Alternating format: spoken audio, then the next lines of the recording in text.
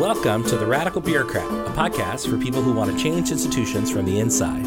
I'm Sam Rosaldo, and I believe that good government matters, like, a lot. Oh, me too. I'm Abram Garrett, and I believe that complicated problems never have simple solutions. Oh, me too. If you work in a bureaucracy like we do, or if you care about bureaucracies, then we think you'll get a lot out of our podcast. The Radical Bureaucrat. Today we're talking to Noliwe Rooks, author of Cutting School, Privatization, Segregation, and the End of Public Education. Noliwe Rooks is the Director of American Studies at Cornell University and was for 10 years the Associate Director of African American Studies at Princeton University. She's the author of 4 books, including White Money, Black Power, and Hair Raising, and she lives in Ithaca, New York. Yeah, I really appreciated some of the vivid stories that Noliwe tells in her book and on our call. It's really, really powerful stuff. Yeah, I agree. And I think that you all who are listening are going to have some really clear takeaways about what it means to be a radical bureaucrat. Yeah, like really, really clear takeaways. All right, why don't we get started? Great. If you like what you're hearing on our podcast, leave us a review on iTunes or wherever you get your podcasts. It really does make a world of difference. We are here with Dr. Noliwe Rooks, Director of American Studies at Cornell University and the author of Cutting School, Privatization, Segregation, and the End of Public Education. Thank you so much for joining us today. You. No, thank you for having me. I appreciate it. Yeah, we're really excited. In the beginning of the book, you describe an experience that you say became common during your time at Princeton, where white students from affluent backgrounds would come to talk to you about wanting to get into education because education was the civil rights issue of our time. You can't see it, but we're making air quotes right now. Yeah. Yes. A special emphasis. Could you start by describing those conversations and how they motivated this book project?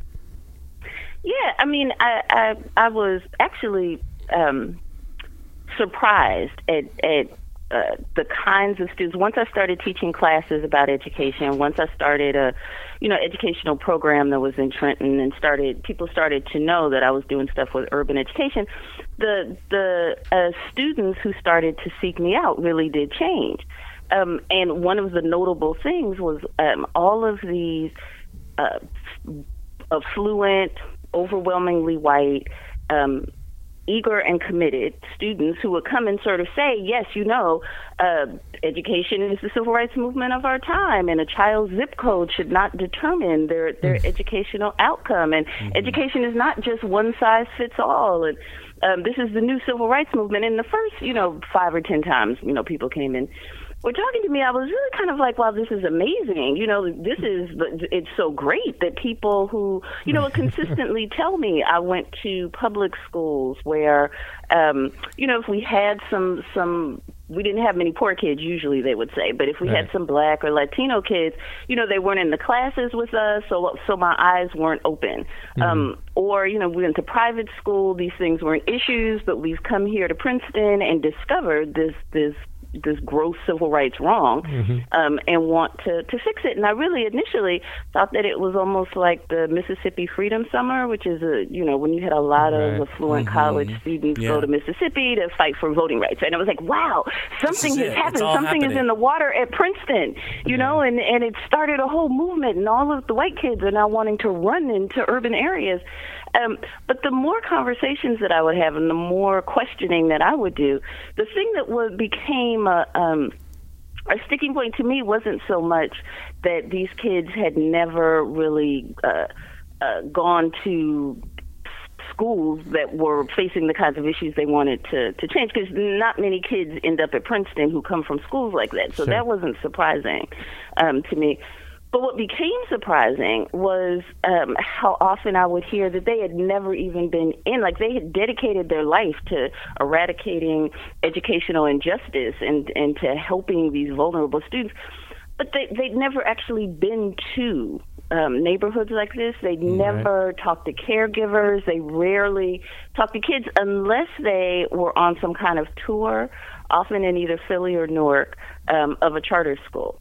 That became their one sort of lens, their one sort of understanding of communities and what was needed to change them, were these tours to charter schools. And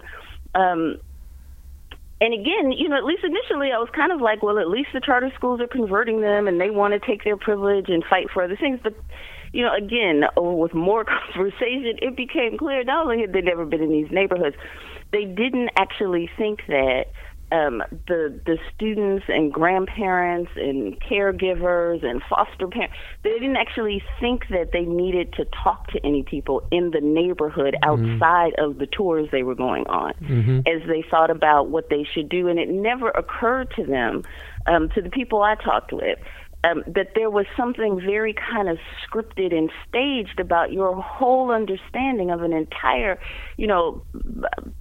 past and present for a community, for a group of people, was based on a couple of trips where you were just amazed and blown away by how orderly everyone is. This is what I would consistently hear. They were enthusiastic and they were orderly. It wasn't anything like we were told public schools were. That must mean that this form of educational reform, is the right answer. Right, like that, it was that leap that they were making because this looks so different from everything anyone else has ever told me. It must be the answer. Wow. And no, we don't need to talk to anyone. And in fact, they were almost hostile to the idea, or dismissive is probably a better word than hostile, of the idea that there was something deeply wrong with going into someone's community and not talking to either the adults or the students there who were most impacted by what you had just recently discovered existed. And then come away with that, with not making any effort to meet people with grand pronouncements like I would hear, but they just don't care about education. They're not invested in it. They don't. Their schools wouldn't look like this if they cared about it. There's no reason to. They're part of the problem in a way. It may not be their fault, but they're part of the problem because they're not, advocating for what we're advocating for. So, after a year or so of that, and then some other things that were going on, kind of culturally, the release of Waiting for Superman the year before I really started working on this, which is a film that almost mirrored exactly what my students were saying. I mean, the same language, the same view, the same. And then the Obama administration released Race to the Top, that made educational policy out of a lot of these same interventions, more charter schools, more alternatively certified teachers, or holding teachers accountable in ways that open the door for different kinds of teachers to come into these kinds of neighborhoods. So all of that kind of coalesced between what I was hearing from the students and what I started just sort of seeing and picking up and becoming aware of. And it was so at variance with the thing that I knew to be true, which is there are poor people care deeply about the education of their children, and they always have. Right. That doesn't translate to political power. That doesn't translate into the ability to fight and organize and make the changes that need to be made, but they care. And so that I was hearing so much that just seemed to be, we need to come in and fix this because the people who are there have abdicated responsibility. I think that was the beginning of what became Cutting School. That was a hot fire introduction to this interview. Oh, okay. I don't think I ever made the connection that the ways in which you sort of implement the silent hallways and strict discipline stuff, that would be a teacher recruitment tool. I don't think that I realized that sort of speaks, and a funder recruitment tool. Yeah, and a funder recruitment. I didn't realize that. I mean, I thought it was just about getting the outcome results or whatever, but I realized that if you've lived your whole life thinking that Dangerous Minds is what a school looks like in the city, or Stand and Deliver or whatever, right? That it's this wild thing, and then you go into this place, it's so impressive, and you don't have any other frame of reference. I don't think I ever made that connection. I could go many different ways with this, but the thing that I wanted to ask you was, you talk so much about the obvious blind spot of not only not wanting, but not thinking that there was any need to ask community members about what they wanted and what they needed. What role should community engagement play in creating education policy? I mean, you talked a lot about what's missing, but what would be added if these students had been asking those questions?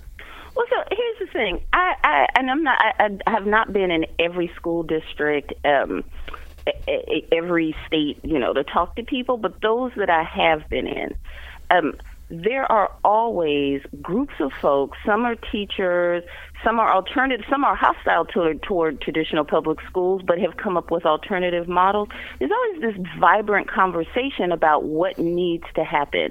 And there's also a lot of community memory about the programs that have worked.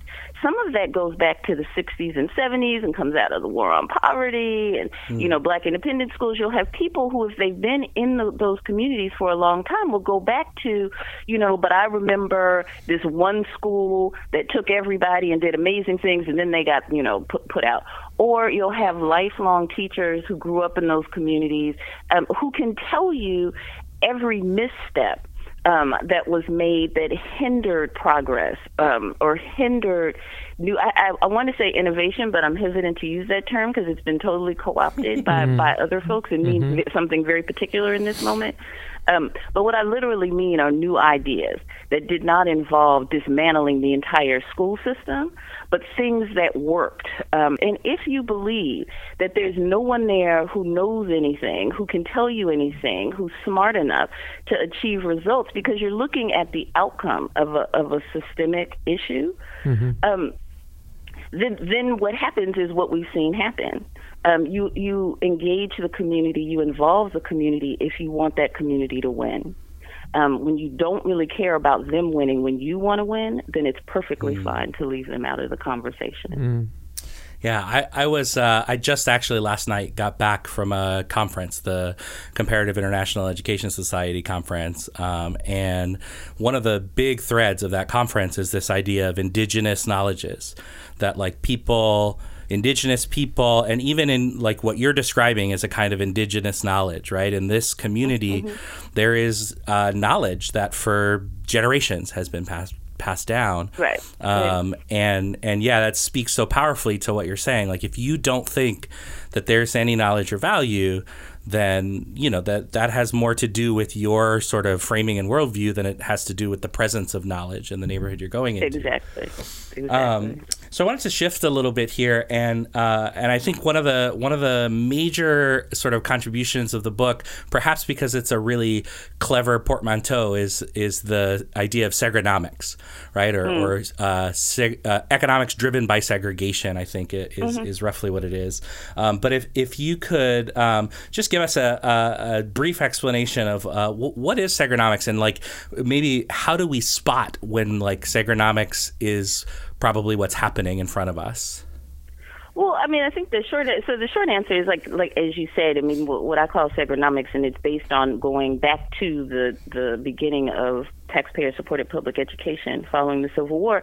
At every moment, for all of the decrying of segregation, for all of the reports, like going again back to the 1890s, 1910, 1920. I mean, this idea of segregation, racial and economic segregation, as something that benefited whites in the early period. The benefit for it was about how white communities were able to thrive and be healthier, be more God-fearing and Christian if they were not contaminated by this. But there was this idea that you had to keep, poor people away from wealthy people and people of color away from white folks.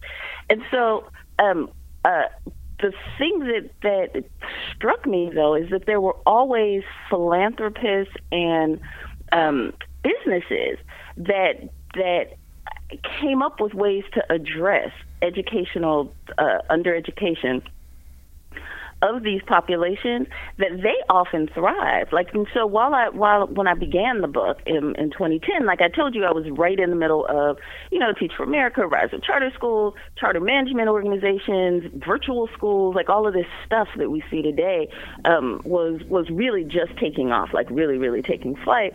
And I started to ask, well, why is it that all of these companies are making all of this money? Like, why is it that this seems to be such a successful strategy? I have so many students who, by the time I left Princeton in 2012, it was not even that they were trying to go into Teach for America or in charter schools. They had discovered venture funds and venture capital that would allow them to begin their own companies. Right. Having to do with education. So the pipeline was not just sort of the direct service delivery. It had really morphed into this whole other ecosystem. But all of it seemed to me these companies seemed to be thriving, and it was a business model that encouraged them, like, get out there and say you're going to fix this problem, because nobody knows how to fix it anyway, so just say you're going to fix it, and go forward, and then find some money, and you too can, be a part of the kind of startup culture. But the thing that, again, from the 1890s forward to this moment, it is that the education and the undereducation of these communities and the life trajectories of the folks who are supposed to be helped, that seemed to be pretty much static.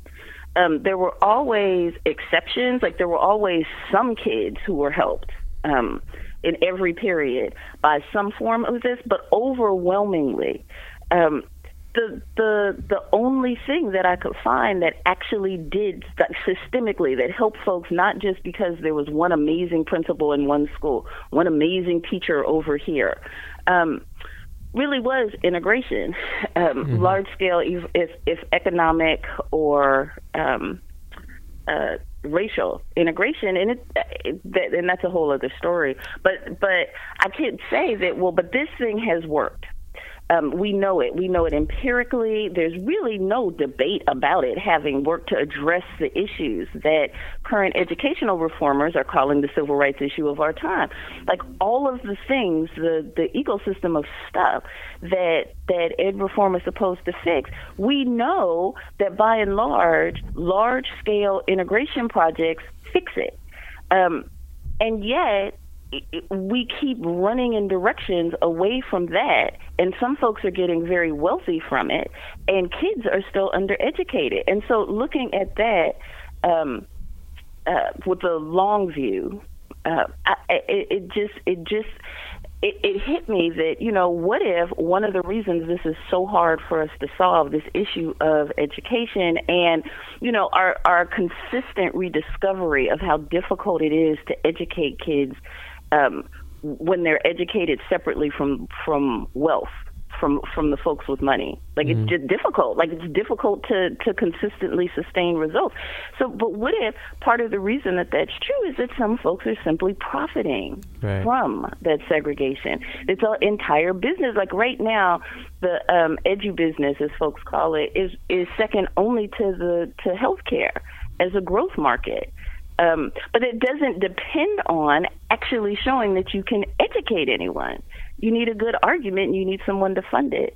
And that seems to me, and I mean, from what I could find, that really only happens in for communities that are, of color and poor. So, so I wanted to put that on the table. Like, if you're going to profit from it, let's call it what it is. Say that you're trying to profit from it. And I believe the only way that you're going to fix it really is to have consequences for folks who profit from taxpayer dollars showing zero results, but that are dependent on segregation in order to flourish. I think, though, we've been talking a lot about it since the last election. The bubbles that we all live in, since I'm in New York right now, we tend to think that everybody but us is in a bubble, but I think that they're just bubbles we all live in. The nature of our bubbles is that we think we're the only ones not in a bubble. Right. Exactly. Many of the people who are setting these policies, who are being drawn in, who are talking about this, have grown up in similar bubbles all across the country. One of the things that, at least in the early days of TFA, just to stick with that, they were really focused on a handful of schools. So Ivy League and, plus Chicago, Stanford, like the highly selective schools. And I always used to say when I was at Princeton is that, their admissions department is amazing in picking the same kind of student across race, across gender, and across geography. Those students shared qualities, and I want to say that that's probably true elsewhere. I know at Cornell it's true, like for the two Ivy League places that I've taught. Admissions folks are really amazing at getting very similar kinds of folks, even though they're diverse. Yep. And so none of them, as you start off, if you're reinforcing your beliefs about the nature of segregation, the viability of change for poor people, if you're going to conferences, if you're going to dinner parties, I think a lot more happens at like dinner parties, bars, and social spaces to reinforce specific ideas than conferences. It's the receptions at the conferences where all the real action is. Yes, where you're talking, or you like meet somebody and you're like, oh my God, rock star, let's have drinks and talk. If you're consistently hearing the same narratives over and over because you're surrounded by people who are coming from backgrounds that are not dissimilar. Though you could be talking about gender differences and racial differences, you're usually not talking about vast economic differences. So it makes you believe that you just know something because everybody who you're talking to believes the same thing. Right. It's sort of like I heard the one thing I heard Jared Kushner say once in an interview or whatever, not in person, like something I read that he, when you guys were hanging out. wrote. Yeah, having drinks after a conference. Yeah, not having drinks with he and Ivanka. But he's saying something like, when you're in New York, you hear that, charter schools are good. Charter schools are good. Privatization is good. It helps poor kids. It gives them blah, blah, blah, blah, blah. He's like, but running around the country behind his father-in-law, he started talking to people who had a different view of some of that. And he said, it was just shocking to him because he had never heard anyone in the circles that he ran in have a kind of critique. So I think for the cultural capital, so that's a different kind of capital. Right. That's not about a finder's fee. That's about the very smart, well-connected, successful people who you spend time with all believe this to be true. And it looks like it's true because you are, they're talking about the test scores that are coming out of their charter school. They're introducing you to the principal from some school that, can talk about how great these policies are. The bubbles and the reality of segregation and the reason that you could have people say, I'm going to come in your community and tell you what's right and be aggressive about it, to not feel any shame about it, is because some of us are taught and believe and have access to power in ways that it does look like if I just work hard, I can make a difference here. And I can be popular with the people I want to be popular with. So I think that the ideas, those views, really are an example of those bubbles and of segregation. Because we just don't have the opportunity very often, any more than I'm in the South Bronx right now, any more than most of the folks here in the South Bronx have access to Whitney Tilson to tell them what they think about, charter schools and privatization. Whitney Tilson don't really have access to them or the desire to care about what they're saying. So it's sort of a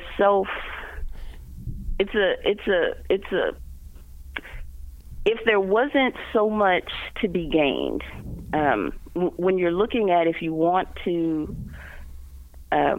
be a player in the education realm, there's a lot against your having divergent views from what have sort of become mainstream educational policy in a way. I mean, I think Betsy DeVos is to the right of mainstream policy. Sure. I do think she's more extreme than most people are. I don't think she's in another planet the way that people want to say very often.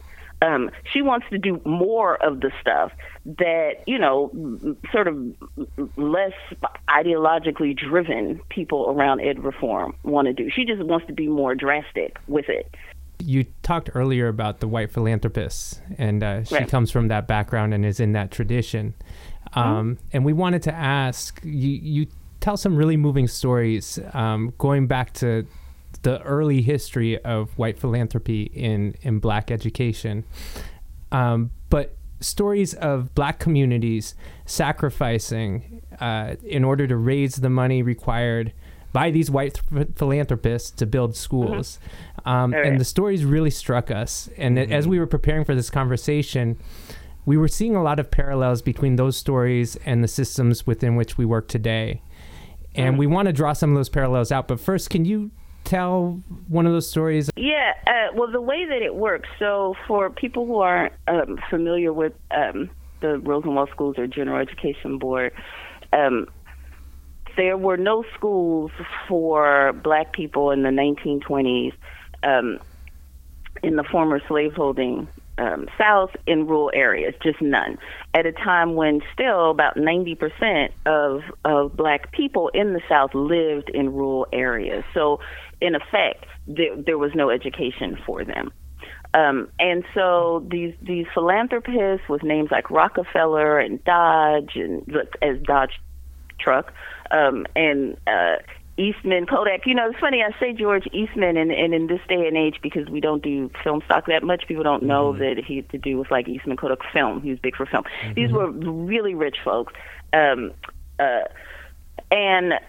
they got together, and for a variety of reasons having to do with their business bottom line, as well as their good feelings, said, well, we have got to figure out, like, if we don't figure out how to educate rural black people, given that the South was once, and at that point was still trying to figure out how to be the economic engine for the entire nation. I mean, during the slavery period, of course, it was the economic engine for the nation because of the unpaid slave labor. Following emancipation, there was some you had to figure out, well, what's going to happen now? Where's the wealth creation going to come from? And part of what these philanthropists said is sort of like what you'll hear today with people saying we're not training, folks today for the jobs of the 21st century and beyond. Like this is one of the new, usually having a tech undertone, like usually saying we need to teach coding. But that the schools are outmoded. They're not teaching the kinds of skills to students that we need. So back in the 1920s, you heard something similar. We need workers, so we're going to have to figure out how to have schools. However, white supremacy being what it was at the time, they knew that they could not be coming into the South and saying we want to educate black kids the same way we educate white kids. That was just a non-starter in a region of the country that was self-consciously built on ideas of white superiority and black inferiority, and that we're enshrining it in laws, not even casting aspersions. Like so in a region of the country where it was illegal for states or districts to use so-called white tax dollars to in any way educate black students, or that mandated that black people had to pay into school systems to educate white students and then a second tax in order to educate their kids, to make sure that you're not mingling, or said that your schoolhouses could not be built. The buildings could in no way look like the same kinds of buildings that white children were educated in. Like that's when you talk about a system of white supremacy and Jim Crow segregation, like that's the very specific language about what kind of education could take place. So these philanthropists are kind of like, well, we need workers, but how are we going to accomplish that? And what they came up with was we will have these communities, because we need to teach the poor black sharecropping communities about the benefits of hard work. And it's really, again, it's very similar to some things that you'll hear today, where you'll hear reformers say things like we need to teach poor kids of color and poor kids about grit and resilience.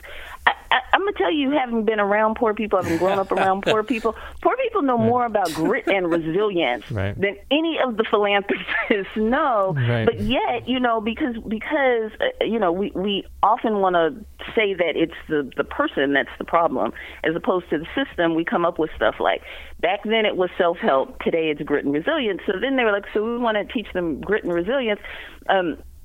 So instead of our filthy rich people, instead of our building schools for them, or lobbying the state governments, white supremacist state governments, around how to make sure that the states educate them, they were like, no, we will let them raise the money to build schoolhouses, and we'll make it a matching grant.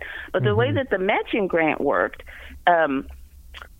was, before you could get the $500 or $1,000 that you might be eligible for, you first had to raise that amount yourself. Right. Which there are all kinds of stories, some of which I talk about in the book, of what that meant for sharecroppers and for people one generation from slavery who were literally reaching in their pockets and giving their last cent, for the possibility of educating their kids, so that their kids could have more than they had, selling their livestock, selling their furniture, having bake sales, and so once your very poor community raised these matching funds, though you then had to identify some land that the school would be built on and often have it deeded to county officials. So you had to find somebody in these rural areas who would give you a little plot of land to build this place on. And then this is, again, before any philanthropic funds have been released. Often these were black churches. So a lot of churches and schools in the South were built on church land because you could get them to give you, a little plot. And deed it in perpetuity over to county officials. So it now became state land. But after you did that, you had to purchase the materials to build the school before you still got one dime of money from the philanthropist. So that took a whole other fundraising thing, or it took, getting farmers to let you have lumber and organizing, groups of community folks to get out there and literally chop trees down and, figure out how to go in their pocket to buy concrete and all the things that would go into building these schools. And then after you did that, you had to figure out where the teachers and all were coming from, and at the end of that process, you could get the $500 or $1,000 from the philanthropist. But what happened across the South, 2/3 of the money to build these schools came from those very poor communities themselves. And just 1/3 pretty much came from these different white philanthropists. But the narrative of it is consistently that these white philanthropists came and built schools for these disenfranchised folks in the South. So that's one of the stories, that I point out that's just kind of similar, I think, in some points to today.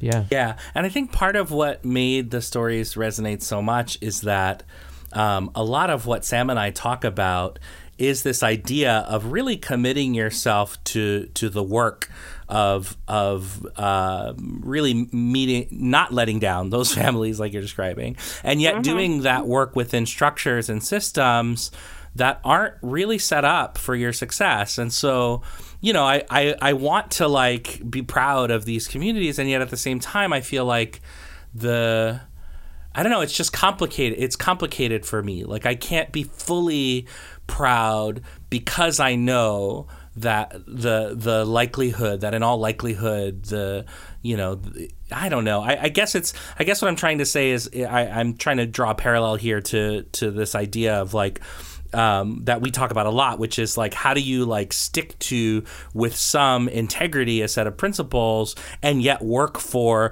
what if you work for somebody like TFA, right? And you're trying to make a difference for children and yet you're working for this organization that has these problems. But I think, I actually in the book with some folks who struggle with just that, right? They were like, well, we came out of these communities, not where we were separate from them, but we came out of, distressed school systems. And we want to go back into the classroom and impact the educations of the kids who are like us, because we know that we care about them. We believe they can excel, and this is the fastest way for us to do it. Right. We don't want to go to ed school. This right here, 5 weeks of training, sign up for a master's, boom. And you can do some good. Half of the stories, are not in the book, but just in general of people who feel like that. If they go into public schools and traditional public schools and traditional public systems, there's so much else that's broken, so they can't do the work that they want to anyway. The turnover with principals can be high.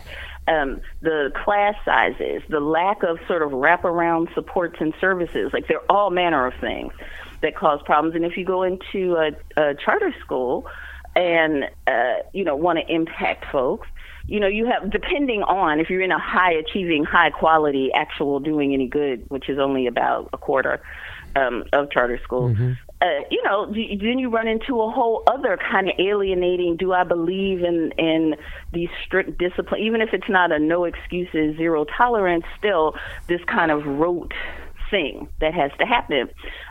For all of it, I think everybody needs to pay some attention to the people who are actually being impacted by this and have for generations. I mean, the most, for me at least, the most inspirational part of the research, the piece that I learned the most about, and the thing that I felt most shame about myself, is how little I knew about the impacts that people who were outside of these big companies and organizations, how much impact they were having. Often kids in their communities and on their educations. Now, they weren't totally fixing everything, but they weren't bringing utopia into being. But they had been organized for decades in places like Philadelphia or in Newark or in even New Orleans, and it took an act of God to wash them away. There were people in there struggling and saying what needed to happen. And I think for many of us who are not from those communities, if we have the best of intentions or not, what that research taught me is how easy it is for me even to not notice, to not know, to not go seek out, to not make it a priority to interact with the people who are doing the work that I think needs to be done. And there's no place that you're going to go where they don't exist. It's just easy to not try to find them. Right. And so for organizations and the Board of Education does not do more here in New York and elsewhere. I'm not just talking about New York, but to make it a priority, not just to have parent town hall meetings, not just have big free-for-all when there's a problem, right? Like if you say you're going to close a school or cut something or what, then, everybody's out. But in a much more systematic way, talk to the people in those communities about what they think a solution looks like before the crisis. Yeah. Before everybody's out there ready to swing at each other. And I found precious few models for any of these organizations, if they're public or private, where the people on the receiving end are where you start as you build policy. I just haven't seen it by people who are in a position to actually make a policy, not just like, let's just hear what you think, blah, blah, blah. But, we're about to make a change here in educational policy. Let's start with taking seriously the people who are going to be most impacted. Ask them what solutions look like. I think if we did more of that, I mean, I don't even mean it to sound Pollyanna-ish. I was just frustrated by how infrequent I find that kind of input to be taken seriously. And again, how hard people are out here working, including kids, high school kids, to win these battles, win battle after battle, and then they end up, losing the war. And it's frustrating and it's disheartening, and I believe we do need to do some things differently. I just think that we should start with folks who know the most about these issues and take what they think seriously. Yeah, that's going to be pretty clear takeaway from this conversation. I do want to say that I really appreciated, you alluded to, and I was going to ask about it, those narratives that you ended the book with of the two young teachers who came from low-income neighborhoods. I think they're both Black, and they both went to TFA. They both went through TFA, and the care with which you took to include their narratives, and they're not simple, neat narratives at the end of the book with. I mean, it's like, I'm going to hear these people's voices, these young people's voices, and it's complicated. Yeah. But it's not. This is not an easy. This is not a wave a wand on any side or any part or any perspective that makes it look like fixing what I argue in the book has been broken since the beginning. Like its DNA is warped. Like it was put together in a certain kind of way. But fixing that, anybody tell you I've got the solution is just wrong. Yeah. Because state to state, community to community, the needs are not all the same. So we wanted to end just by asking you if there's anything else that you want to add, especially for people who are currently working in or are considering working in the education system. Or the public sector writ large. Public sector writ large. Yeah, I mean, again, I'm going to say it and keep saying it. Because it was so meaningful to me. So I'm saying, like, go find the people who are in these neighborhoods that have not been set up for you to tour with or handpick. They're not hard to find. In the age of social media, they're really not hard to find. Right.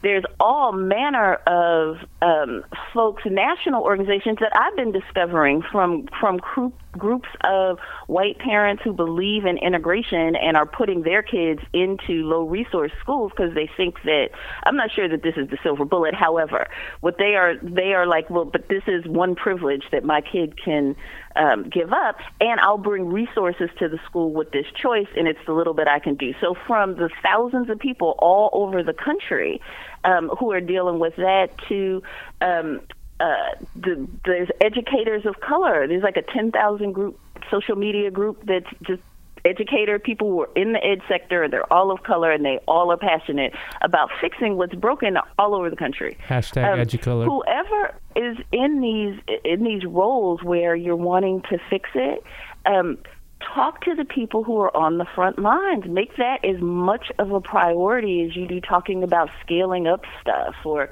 your teacher education, whatever the things that are hallmarks of what success look like to you. Make finding them and engaging with community members and asking them what you're missing. They may not have a wand either, and not everything that comes out of their mouth is going to make any sense either.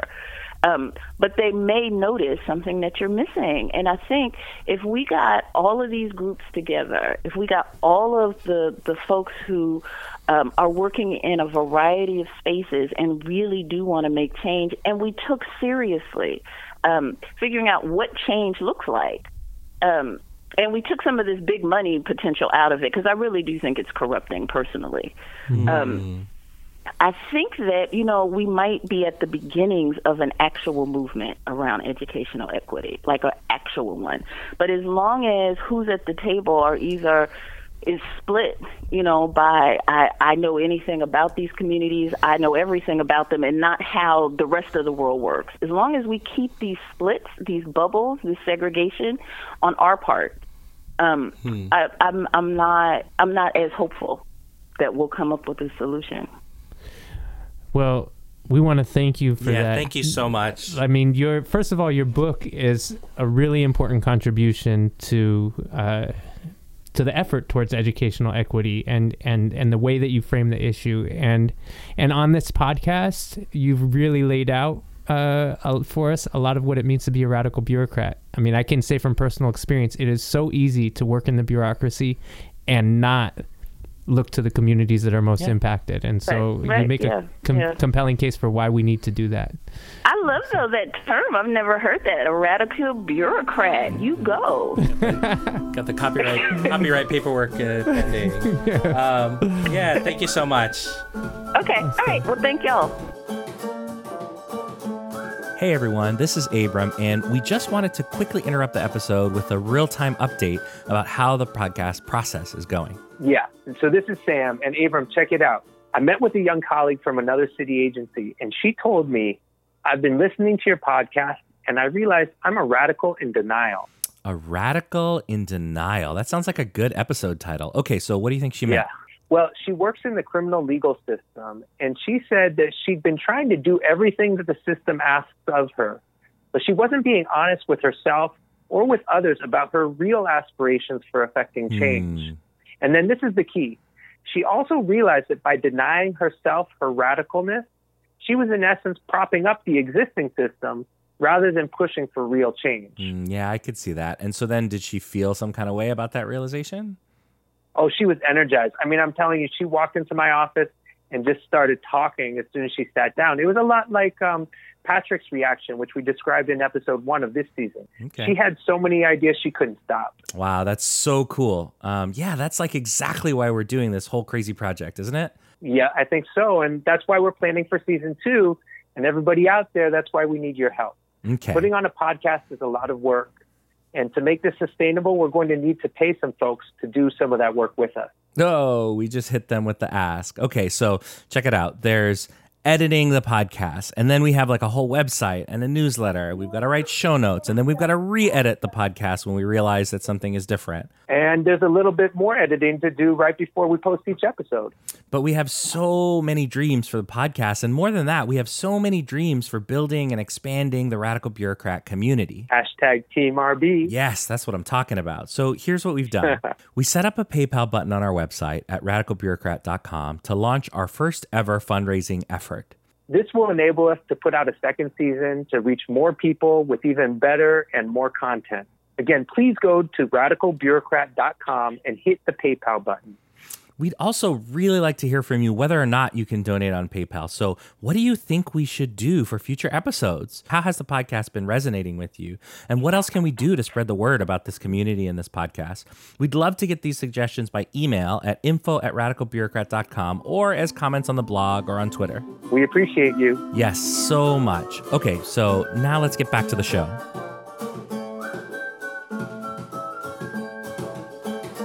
So we've just gotten off the phone talking with Noliwe Rooks. I mean, what a really important, I think, contribution that this makes to just like kind of collecting in one place the history, right? Like seeing that like there is waves of this sort of agenda to try and like dictate the terms under which a large portion of our society is educated, and that she's done it in such a concrete way is important.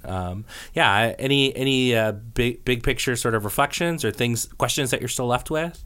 I think some of the times when what she was saying was really resonating with me was when she was describing the experience of young people who are going into this profession and are in their bubbles. We talked a lot about bubbles. Yeah. And it was something that I could really, really relate to, because I think that I've always questioned my bubbles, but I don't know what I don't know. I'm sure of course there are times when I haven't recognized when I've been in them, but I've seen the bubbles. And so for her to talk about 20-something-year-old kids who think they know the answer, it really burns me in a way. It makes me angry. It makes me upset. It makes me sad, maybe more than anything, that there are people with these huge blind spots and this assumed knowledge. And so she really articulated what some of those blind spots are, how they come to be, and how people are incentivized to develop those, because the people with money and power and influence around them are creating structures that encourage them to operate within blind spots. Yeah, I mean, I don't know. I, for one, knew all the answers when I was 22 years old. Yeah. I actually, one thing I've been thinking a ton about lately is just like that there is a role for everyone in any movement or in the movement, so, sort of writ large. But like, I wonder what the role of people who are sort of passionate, but sort of perhaps narrow in their bubble or their thinking or whatever. Like, what does that role look like, and how do you engage, right, rather than simply reject a population of people that could contribute a lot in terms of even just sort of influence and resources, but also in terms of like energy and passion. Like there's a lot of for all of the shade thrown at TFA, like there's tons and tons of TFA alumni that are doing positive work, and that are, a lot of people who have a very critical lens toward their experience, but who are now doing this work that they wouldn't be doing if they hadn't have gone to TFA in the first place. And so how do we break down our bubbles by like making room for different people?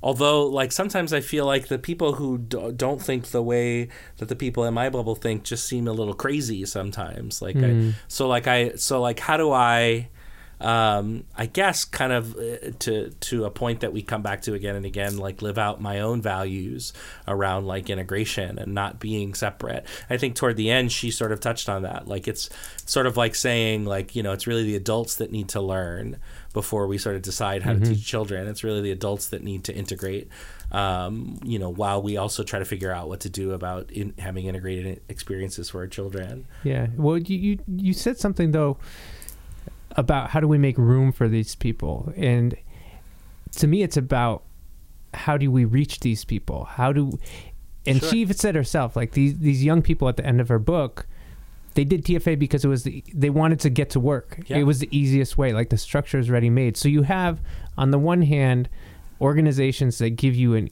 easy access and a neat discrete set of values that you seem to sort of plug and play. Yes, right. And massive PR machines. And it's our job to reach them and give them a different frame, a different perspective. Sure. But we're doing it through things that are like, don't cost any money. You know what we should do? We should start a podcast where we but yeah, so maybe that is the question, like how do we not, but I don't want to make it sound as if it like we now have the answers and we need to reach them with our answers. Right. But how do we start a genuine dialogue, and how do we start a dialogue where everybody comes at it with the kind of intellectual humility and kind of intellectual openness or honesty about our unknown unknowns, right? But when I say reach them, not reach them with answers, right, but reach them with her message of, hey, don't forget it's really important to go listen to these communities. She started off by saying there's actual hostility to the idea that you should ask people right what they need, or what would make a difference. So just reframing some of these foundational concepts, that's a hard road to hoe. Like, that's moving hearts, and I think that's a lot of the work. I think another piece, or sort of like, maybe this is sort of like making it tactical or practical. Another piece would be just like being very committed to creating space at the table for people, right, who have that voice but may not have the credentialing or the the sort of polish or experiences that we typically see around a table where decisions are made, and even like finding, as difficult as it might be, people who occupy both things, the like well credentialed or well trained or experienced people who come from that background. In some ways it's a self-serving takeaway, because like I feel like I'm somebody who comes from that background and has some credentials, but I feel definitely that pressure, like I'm like the only one in these spaces, and like one of the things I need to do is like create more space for people to like be in these spaces who don't have the same credentials that you do either. Yeah, and that exactly. Right. And I think a lot of times what we do is we overlook people and sort of label them as unqualified, but we don't really think about, well, what is the thing that we're missing at this table? Yep. And so if that person brings something that we're missing, right, then maybe what we trade off for that is this other thing that we think makes them qualified. Because we who are at the table, who are highly qualified, are not qualified with that thing that we're missing. Like, we're not qualified. Like, I think it's a very difficult thing to, like, get people to do. And I'm not suggesting, people will sort of, a certain kind of person will sort of decry that as, like, lowering standards, right? Yeah, I mean, I think one of the things she said that I think I hope I'll memorize is this idea that, like, if you think that people don't know what the problems are, have something to offer in the way of solutions, that says a lot more about you than it does about those people. Like, and I think the one thing that bureaucrats can often do is we'll sit around a table and talk about solutions, and we really don't have anyone at the table that represents those voices. So, like, how do we lift the value of that knowledge, perhaps indigenous knowledge is a way of referring to that, and allow that to drive a definition of qualified, right? Yeah. And being a little specific about, first of all, we talk about metaphors on this podcast. The table keeps coming back. That's one of our big ones. Yeah. But when we talk about who should be at the table, you know, when there are conferences, I think it's a common practice now to make sure that you don't have all white people, although that mistake is often made. But a lot of people recognize that's not a good idea to have all white people on a panel or all men on a panel. That doesn't stop it from happening. It still happens all the time. It still happens. And that's kind of the base level. What we're talking about here is you can have a person of color, you can have a woman on the panel, but you still may not have somebody who they were all filtered by admissions teams, to her point. Right, exactly. Yeah, exactly. And so they may not, and even if they grew up in a low-income neighborhood, we're not necessarily talking to the parents of students or the students themselves or the teachers even who are teaching in those schools right now. Yeah. So. I think it was Zora Neale Hurston who said, all my skinfolk are not my kinfolk. Was that her? Yeah, that's where that comes from. And, you know, that's not to throw any shade at any particular person, but the truth is, like, we all figure out what our bargain is. And I think some of us, in order to access power perhaps more quickly or efficiently, trade off some of that legitimacy or like connection to that sort of voice of the community. I mean, I think it's a good start to get skinfolk at the table. Like, let's start there. Yeah, of course. And like, as you increase representation, as you increase genuine equity, diversity, and inclusion, I think you'll start to hear more of those kinds of voices. But also, let's just like not hold the meeting unless we can have like a parent or a community member there, right? Like, let's just like wait another week until we can find somebody. We don't necessarily have to hire a parent, but like, let's maybe hold a meeting with them, right? So let's end like good radicals. What is one thing you learned today that you can use to create a more just and equitable world, Abram? I don't know if I'm going to take yours, but I think I should probably do the one that she repeated 1,000 times, which is like, talk to the community, right? Like, and even perhaps more pointedly than that, begin your change process by talking to the community. And I think, you know, she's right. There are people who are doing great work that are talking with the community, but they often don't have power. Yeah. They're trying to generate power by talking to the community and sort of setting up a set of demands or requests, whatever you want to call them, an agenda. But as people who have some amount of sort of power or authority as bureaucrats, we should probably see if we can start our process, our change process, by bringing together some panel of people who represent voices of the community. It's something I've been thinking about a lot as well. So I have the same takeaway. I don't know how we could have to have a different one. No, how could we? How could we have any other takeaway? She was a good professor in that way. She gave us a very clear takeaway. She gave it at the beginning, middle, and end. Yeah. But you know, I work in this space of educational reentry, and something that gets talked a lot about when you're talking about criminal justice reform is the barriers to people who were formerly incarcerated to participating in these conversations, because they're not allowed to gain these credentials and enter into these, like, literally, like, you're not allowed to come into a school if you have, you know, you can't be a volunteer if you have a record and things like that. So I've been thinking a lot about this, and there's a term now called credible messengers that talks about folks who've been through the system and can speak credibly to their experiences. This is a restorative justice thing, isn't it? Yeah, it's connected. Yep. So I've been thinking a lot about how to bring credible messengers in, and how, when we look at, you know, we still, it's going to forever be a struggle, but how do you transition a student back to school? And we're looking at our systems and trying to figure out how to do this more effectively. And we haven't asked enough of the people who are most impacted. How can we do this better? So that's my takeaway in a very concrete way in which I want to bring it to my work. All right, and finally, we should end by being good bureaucrats. The views expressed here are our personal opinions and do not reflect the official or unofficial position of any government agency, policy, party leader, or really anyone besides the two of us, and maybe you, or maybe not. This content has not been sponsored or approved by anyone and was mostly just made because we wanted an opportunity to talk about things that matter to everyone, whether they realize it or not. Thanks for listening. Thank you.